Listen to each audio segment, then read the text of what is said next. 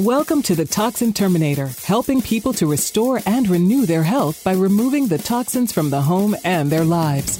Join in as industry thought leaders help you understand the physical and emotional effects these products can have on you and your family, and the safe alternatives you can use to remove the hidden toxins for renewed health. Now, please welcome your host, the Toxin Terminator herself, Amy Carlson. Maybe you can relate. We tried every fad diet, meal plan, cleanse, and exercise program out there to get rid of that unwanted belly fat. It's so frustrating trying to figure out what in the world to do. Through our training and certifications, we've learned a proven method that has completely transformed our lives. Not only did we lose the belly fat, but we have increased energy, we sleep better, and wow, does our hair and skin look better than ever. Join our 3-day boot camp, Roadmap to Wellness Boot Camp, at transformingwomenshealth.com. Hello, everyone, and welcome back to another episode of the Toxin Terminator. I'm so glad you're joining in with us each and every Monday as we go through the really important topics of how do we develop that healthy lifestyle and really make a difference in how we're feeling. Are we feeling good? Do we have the energy that we want? And are we removing those toxins out of our everyday life? Now, today's episode, I have got the intermittent fasting expert himself with us. He is a wellness coach. He is a personal trainer. He also is a human movement specialist, and he is the author of the Simple Intermittent Fasting Journal. He's the creator of the intermittent fasting certification course. So when I say he's the intermittent fasting guru, he kind of is. And we're going to be talking about all things intermittent fasting today, because I know when I'm working with women, they've got lots of questions around intermittent fasting. They have overwhelmed. They don't know where to start. They don't know what to think and what foods should they be eating? How should they be eating? Is it 16-8? Is it 10, 12? Where do they start? How do they do this? And we're going to dial in and let Brian really make this simple for us so that we can incorporate it into our everyday life.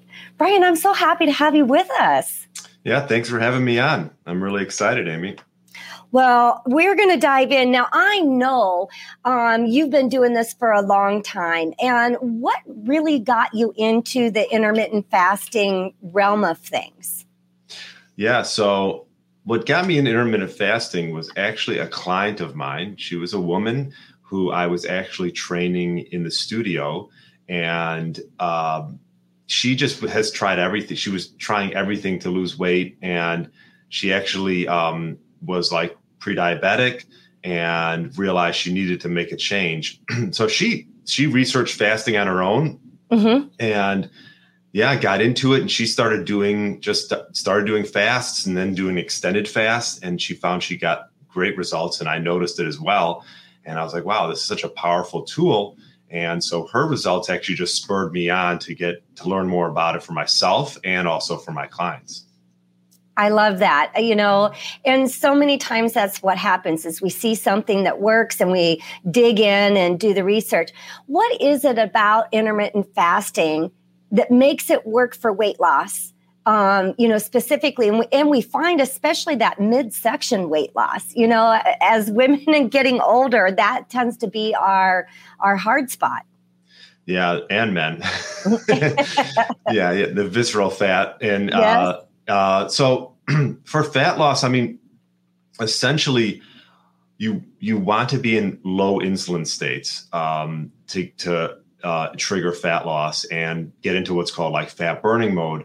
I think that we're so used to burning just glucose for energy and not getting into those stored body fat. And we all have plenty of it to burn. But in order to tap into that, we actually have to be in a very low insulin state. And the fastest and most effective way to get into that state is fasting. There are other ways, right? There are certain foods that you can eat, and we'll talk about that today.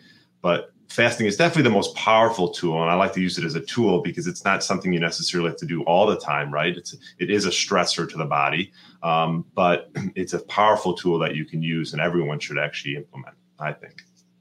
I like that you call it a tool because we're always teaching our people how, we want to fill your toolbox, so that when things are happening to yourself, because it always is changing, you can reach into that toolbox and see what do I need to implement? What do I need to use, today?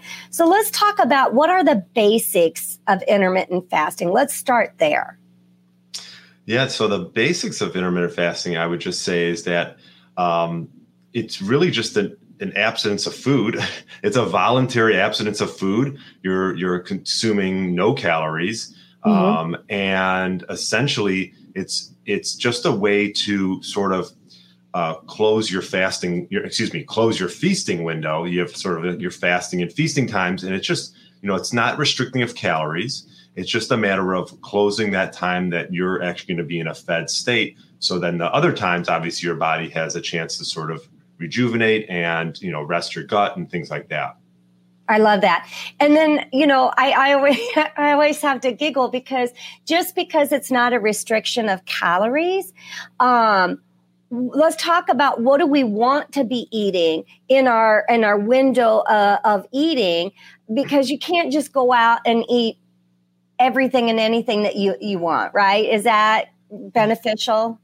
Yeah, for sure. I mean, eating clean foods, whole foods, and, obviously non-processed foods is definitely going to make your fasting time a lot easier. I mean, if you go and have, I'm in Chicago, we have this deep dish, thick pizza, and you have that for lunch, it's going to be, your insulin levels are going to spike and then you're going to crash, and it's going to be that much more difficult for you to fast. So definitely, if you're getting into fasting, cleaning up your eating is the first step, I would say.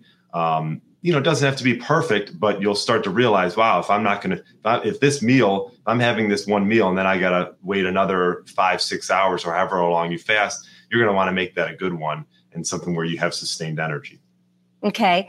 So I feel like I'm kind of jumping all over the place, and maybe this is your area of expertise. You might be able to help us out here, but are there any particular windows? Like, we seem to want to follow what I teach as a 16-8 hour, intermittent fasting philosophy. Is there anything that's hard and true, or how do you go about figuring out what that looks like for you? Yeah, I would say there's no hard and true times. Okay. I would say a good rule of thumb, especially if you're just starting out and you've never done fasting, is, and this is what I teach in my journal, is to push back that first meal gradually. Right. So that way you're sort of easing into the fast. It's not like an overwhelming thing. And, you want to create a successful environment for yourself and not almost feel like you're just like failing right away. So if you're typically used to eating at, let's just say 8 a.m., maybe for that next few days, you say, you know what, I'm going to have my first meal at 9 a.m. Yeah. And just, simple things like that. And then same thing when it comes to eating at night, because the whole idea with you 16-8, which you promote, and I like to promote as well for a lot of clients, is you're taking advantage of that overnight fast. Right. So the more you can sort of learn to sort of hone that in, like, because if you're eating too late, then, you're first of all, you shouldn't eat too close to bedtime. Anyways, you got to give your body a few hours to rest. But I would say a good rule of thumb is don't eat too close to bedtime, and then don't eat right when you get up, and just like start with that. Even if you still want to have 3 meals a day, that's a good place to start. I like that. What about, should I be following, a certain number of meals a day? Because I know for me, I do 16-8, and I do a kind of like a diet variation. So I'm eating, I'm following that 5 days a week, and then 2 days of the week, I do a little bit of something different just to kind of give that body that adaptive, time. So, but I'm still getting, I wouldn't say it's necessarily 3 meals a day, but I'm eating, a breakfast or a lunch type meal at about 11-ish. And then I'm having a midday snack, which a lot of people might consider a meal. And then I'm having dinner. Do we have to follow any protocol in that eating window? Well, I would say there's nothing wrong with that. I think when I first started fasting, I was like, I thought the same thing. I'm like, well, how many meals now am I going to have?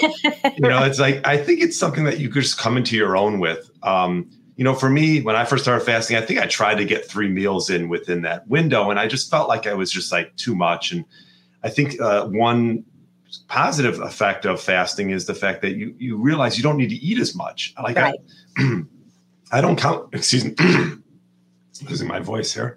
Not good when you're on a podcast. No, it's not. Take a moment, take a drink of water. Okay, I'm back. So what I was just going to say is I think you do realize that you don't have to eat as much, and after you get into this rhythm of fasting, that when you have these meals, you become full faster. So I think it's just about listening to your body. If you want to first start out and do three meals within, let's say, that 8-hour eating window, go for it. But I think you'll start to realize, like for me, I typically do 2 meals. Mm-hmm. There are days when I'm busy or things come up and I do have 1 meal at the end of the day. Mm-hmm. I don't think it's like a right or wrong thing. I think it's just more or less, it's like you keep hearing this buzzword, but like intuitive eating, And that's something I think takes time to get into. I think we're so used to being tied down by, okay, it's noon, I should eat. Right. Well, no, if you're not hungry, why would you don't really need to eat? And I think you become more aware of your hunger hormones and just like how you feel, and then just react to that. Well, and I think too, you hit on something with the intuitive eating. For me, and I imagine many of my listeners will relate to this too. I hear all this all the time is you need to listen to your body, listen to the signals that your body is sending you. Well, in the beginning, 9 years ago, I had no idea what my body was telling me. Right. That takes some time to really know, is this hunger or is this something else? I know you talked about in one of your blogs I was looking at, I think one of the things, too, that helps curb that hunger and that we're satiated longer is really learning to eat the right foods and not having those empty calories. Can you talk to that? Sure. Yeah. So I like with my clients to make their meals around healthy fats and protein. Okay. I know there's obviously a huge keto push, and I would say for myself and a lot of my clients, we do eat a low carb. Certain people like to have more carbs and they can handle it better. But I think starting out, if you can, even before you even start fasting, if you can try to focus on healthy fats, I'm just say like avocados, and things like eggs, that are satiating and they'll keep you full longer. But also they're not going to raise your insulin levels as much. So it's almost like it's mimicking fasting to some degree, and it gets your body used to that, as opposed to if you're just having, I would say processed carbs a lot, it's just going to make the fasting, when you try to get into fasting, it's going to make it more difficult. So healthy fats, good proteins, clean proteins. I like to have, grass-fed, grass-finished if you can. Doesn't have to be, but ideally that would be perfect in a perfect world. Wild fish, wild salmon, sardines are great. What else? Salmon roe. If you could just focus on a quality protein for your meal, that's a great place to start. And I think you'll find that'll be pretty satiating. I love that. What did you say? There was a word you said in there that I had not heard before. I've always heard of grass-fed beef. You said grass-finished. Oh, yeah. So what happens is a lot of times these companies will say grass-fed, but what they don't know, what you don't know, and what happens a lot is the last, I believe it's 60 days and the 90 days of the animal's life, then they go back to grains and corn and soy. So when you see something that's grass-fed, grass-finished, then you know that animal is raised humanely and also fed grass throughout its entirety. It's okay. Yeah. So, I would say grass fed gets thrown out a lot now, but if you can find grass fed, grass finished, that would be ideal. I like that. And that's interesting. I'm always talking about greenwashing in my toxin, lifestyle journey here, because we see so many marketing terms that are just simply that. They're marketing terms. They know what people want to hear, what's going to make them feel safer. We have to be able to know what's behind that. So thank you for that definition. I learned something today with grass-fed, grass-finished. So when you go into the supermarket, like I've asked in different places where I buy meat, and you ask them, they should know. Good. Yeah, that is good information. Okay. So now, do you recommend, you talked about making sure that you're getting good quality proteins, we're getting good fats, and you mentioned avocados as being a good fat. What other kinds of good fats do people want to incorporate into their eating? Butter, grass-fed butter. Mm-hmm. Cooking with that. I think cooking with grass-fed butter or ghee is great, or tallow. And then perhaps if you are incorporating some type of salad or something, maybe drizzling some olive oil on there. Coconut oil is another one that can be used. You can use that for cooking. And then if you're not too sensitive to it, obviously, some people are sensitive to nuts and seeds and things like that. But maybe getting in some walnuts here and there, and those will keep you satiating for a while as well. If you're not sensitive to that. So also, obviously, getting healthy fats. If you're eating a ribeye, you're getting a lot of fats from that as well. So those will be those won't raise your insulin as much as anything else. So that's a good place to start, I would say. All right. Now, is there any particular ratio that we need to be watching? I need to have, this much protein, this much fiber, this much fat, that type of thing? Or is it kind of different for everybody? Yeah, it's probably different for everyone. The whole protein debate about how much protein we should have continues on and on. I think it depends on the individual and how active they are. Mm-hmm. I would say that I've heard about anywhere from 0.8 to 1 gram per pound of lean body mass that you have. So if you weigh 170 and let's say you have 150 pounds of lean mass, then you should shoot for 150 grams of protein, which is a lot, right? I think I know it's a lot. I have trouble trying to get that much in. Especially if you're only having one meal. Right. That's why I sort of like 2 meals, because you can, especially if you're sort of in a growth mode, right? Which protein obviously will help with, protein synthesis and with muscle growth. So, but yeah, I would say that if you could shoot for, in that range, 0.8 to 1 gram for protein, then it's, as far as fat, I think it depends. There's a high fat. There's people who are really high fat and but I would say that you don't necessarily have to overdo it with fat. Right. I think the whole goal is to get into your own fat stores to use that for energy.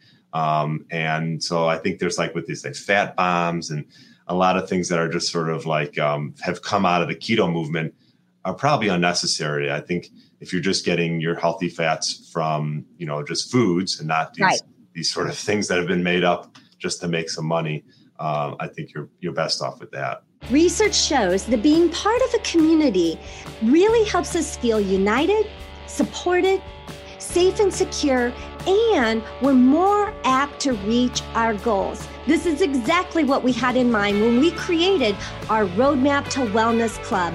Join us now for our monthly membership group where we host weekly meetings, hosting live Q&As and content created to help you transform your health, as well as monthly expert speakers. Go to transformingwomenshealth.com and click on Roadmap to Wellness Club.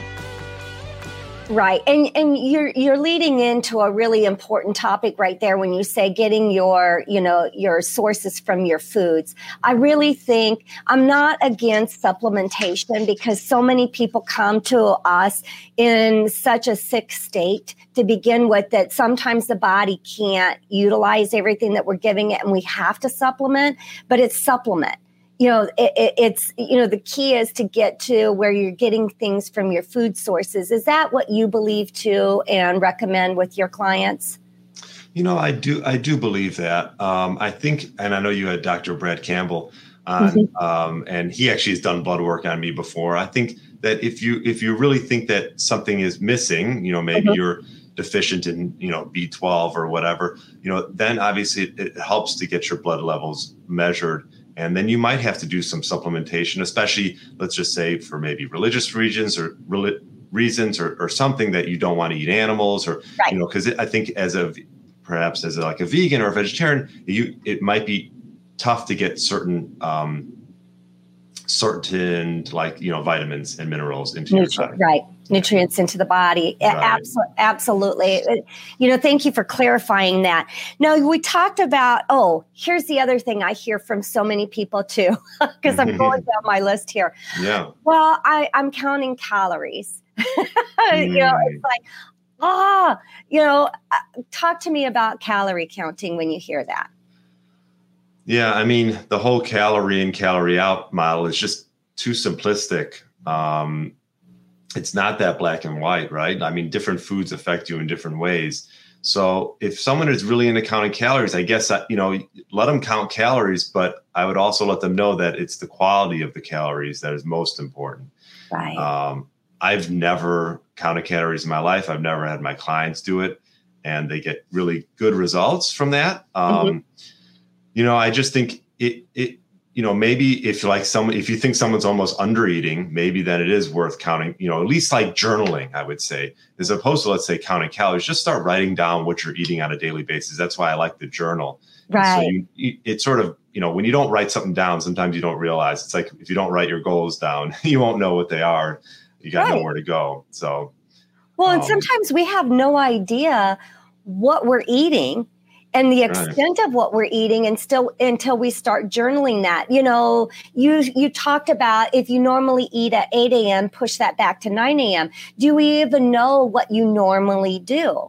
And paying attention to those habits so that you can figure out where you need to go with things.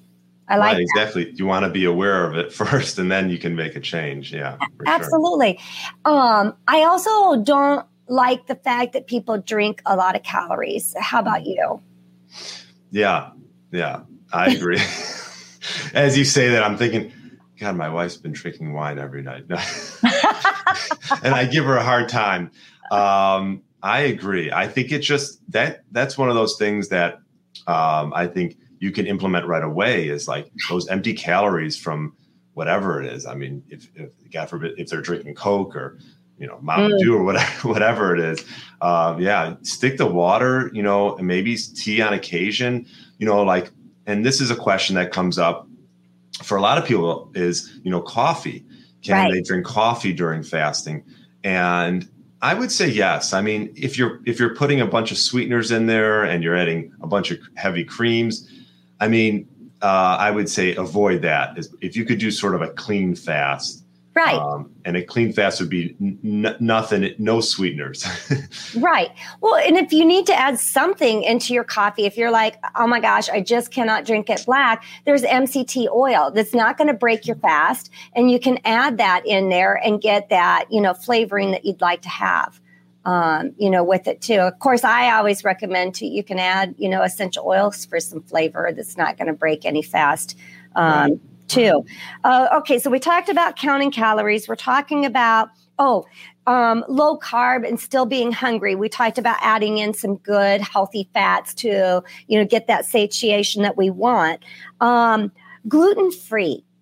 We hear so much about people leaning towards that gluten-free. We hear about celiac disease, gluten intolerances. Where are you at with the gluten? Yeah, actually, I just had on my podcast and this is maybe someone you can get on, Dr. Robert Pastori. Okay. And, yeah, he is like talk about a bright guy and a brilliant mind, but he talked a lot about celiac disease, and this is something that he's struggled with his whole life. And now, he talks a lot about it. But yeah, I mean, gluten-free, for some people, they need to go that route. Because, it's almost that proteins, that it's gliadin and gluten is in a lot of different things, and people are sensitive to it. So I think that maybe the road that you're thinking is almost like if people are having reactions to certain foods, is some type of an elimination diet might help to figure out, what's affecting you. And obviously the big push with the whole carnivore movement, but I think there's something to be said about perhaps cutting out. I mean, some people might not even realize they're sensitive to plants. Right. Maybe they're having skin conditions or things like that. So yeah, I would say that as far as any of that is concerned is, eliminate it for a while. And then, once you eliminate everything, then you can sort of add back in and see what's affecting you, whether it's gluten or whatever it is, or dairy or, Right. Well, and this is where that journal comes in play. Again, is, seeing what you're eating, how your body's responding to it. You talked about the carnivore movement, and I don't know if you've talked to Dr. Al Dannenberg yet. He is phenomenal to talk to about the carnivore eating. He's done extensive research on that, for very personal reasons. And gluten, one of the things when we're talking about gluten, most people are thinking grains. And of course, your body recognizes this as sugar. This is glucose. This is going to spike the insulin. This is what can cause a lot of the weight loss resistance and the hormone resistance that's happening. So a good thing to maybe cut out for a period of time just to see, how does your body respond when you're not feeding it, this. Yeah. And I also think a good point to be made is just because I think there was a whole gluten-free movement too, right? And a lot of products came out that aren't necessarily healthy, and they're just say gluten-free, and people just assume it's like, oh, it's organic, it's healthy for you. Yes. Well, same thing with, we see so many products, keto friendly, keto, this, and it's like to turn that thing around, start reading what those ingredients are inside of there. All right. Right. We talked about protein. Now let's talk about, we hear many, many times, well, intermittent fasting is different for women than it is for men. Talk to me about what are we alluding to there? I don't think much. I don't think much. I actually have interviewed. I have an interview coming up with Megan Ramos, and she's out of the fasting method. She works with Dr. Jason Fung, who's another guy that has done a ton of work in the fasting field. And I really don't think there's much of a difference between men and women. I think the one thing I've heard from just talking with them is sometimes women might actually have to fast longer to get the results that they want. And they deal with a lot of women with fasting. But I think it just depends, like, for example, the woman that introduced me to intermittent fasting, she was doing like weekly, I'm not saying do this every week, but she was doing some extended fasts to try to get results. So I think with women and men, I don't think there is much of a difference. I think it's a matter of, again, like we talked about, listening to your body, and and that's it. Like, and one thing with listening to your body that I'll just say is, if you are starting out with fasting, you're going to have to go through times of being uncomfortable. I to this day, I'll get like these hunger waves, but you learn to just realize that you're not really hungry, and they come and go, and just sort of ride it out. Maybe have some sparkling water, because as much as you do fasting, and I've done it for a long time, you get these hunger waves, and you realize you're not truly hungry. But anyways, I'm like getting off the point. So to answer your question, I don't really think there's much of it. I really don't. I've seen a lot of women get great results doing fasting, as long as you don't overdo it. It like I mentioned, it's a stressor, and if you start losing your hair and things like that, then could be some other things going on, maybe some thyroid issues or who knows. But anyways, yeah. Right. Well, and I think too for women, especially if you're still cycling, you're still having your menstrual cycles, then we're talking a 16-8. We're not talking those extended fast. And I think that's where we get into some of the issues with the really drops in hormones that can happen. We're talking on going on a 5-day fast or, 3-day fast or doing it repeatedly, having that extended fast. And 16-8, honestly speaking, if you normally get up and you have your breakfast, like you said, at 8 a.m. and you have your last meal at 6 p.m., you're so darn close to that window already. Yeah. Right? Yeah, no doubt about it. And I just think the key is not to snack a lot. Right. I think like that is a form of fasting. Like if you want to have 3 meals, go have it. Like, if I would say that if you want to lose body fat and maybe get some greater results and maybe you've plateaued, you can bring fasting in as a tool and maybe do some longer fasts. But if you're happy where your weight is at and you just sort of want to maintain and just stay lean, you might not need to do much of extended fast. Just, I would say a big rule of thumb is stay away from snacking and just have 3 solid meals. There you go. I loved how you talked about, if you're having those hunger pains, to drink some water. What do you think about, I know not on like a 16-8 day, but many times when I'm doing an extended fast, twice a year, I'll do a 72-hour fast. Yeah. And I will suck on like rock salt, just to get the minerals when I'm having those hunger pains, if I have them. What do you think about that?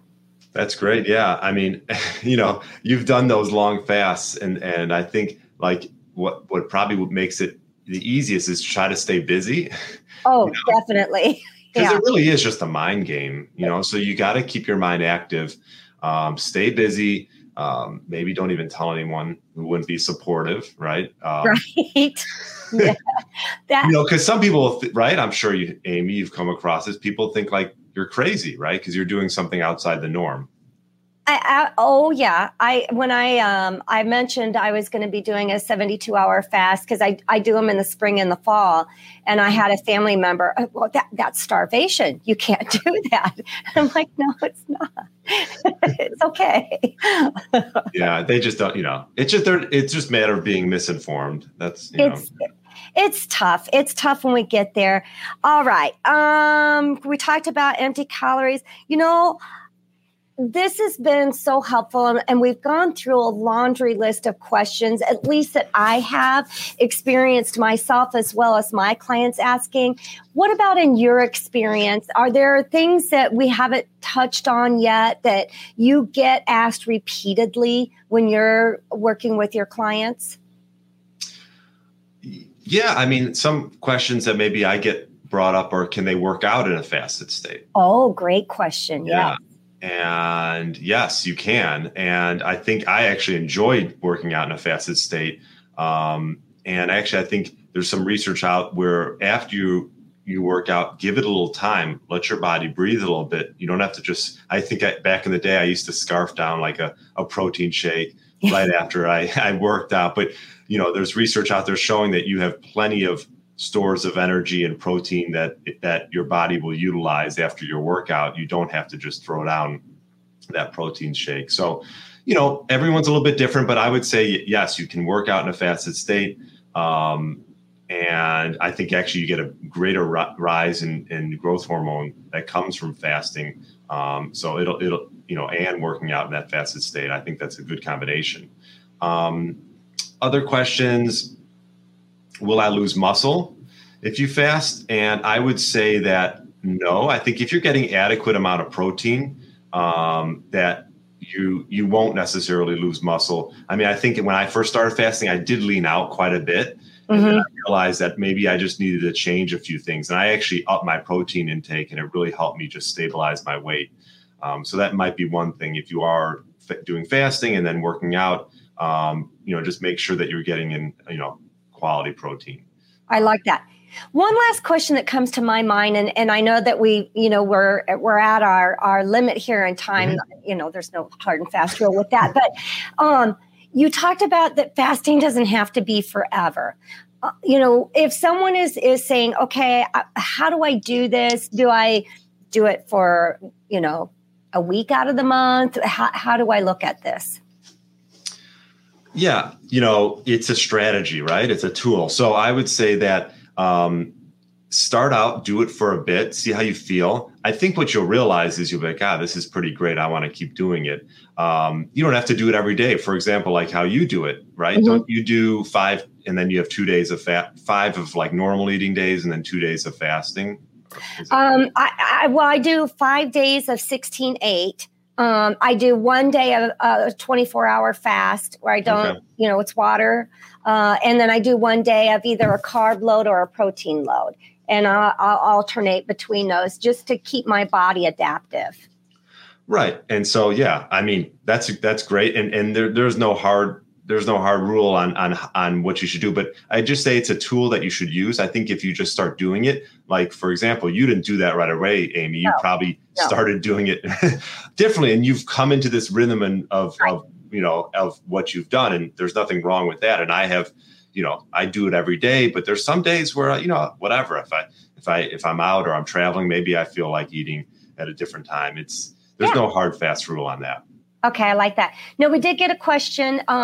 Is fasting okay to do during intense learning? I'm starting a 14-day intense workshop. I got my philosophy on that. Yes, I would say yes. I think I actually just did a small podcast on how I try to do all my brain tasks while I'm in a fasted state because I'm just sharper. I'm sure, Amy, you feel the same way. Absolutely. I would say yes on like an intermittent fasting. I would say no on an extended. When you're in those beginning times of fasting, your mental clarity is so sharp. I've had so many experts who talked about intermittent fasting say they take all their tests, they do all their studying. Like you said, your crucial brain thinking times are during a fasting state because, and I'm not sure what the science is, why that is, but we are just really mentally sharp in that fasted state. Yeah, for sure. And I think a lot of it just has to do with, your body is when you're eating something, your body's putting attention digesting that food. And eventually you are getting some type of insulin spike. So you're going to sort of crash after that. So I think it's just a matter of, you have this heightened awareness and, it's almost like back in the day, the feast or famine when they're hunting, right? They want to be alert, so they don't want to eat a big meal and then go hunt, right? They wouldn't get very far. Right.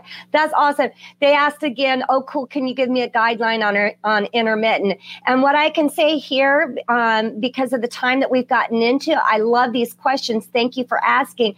Is I know when I went to Brian's website, which we're scrolling at the bottom of the screen here, Brian Gryn, that's GRYN.com.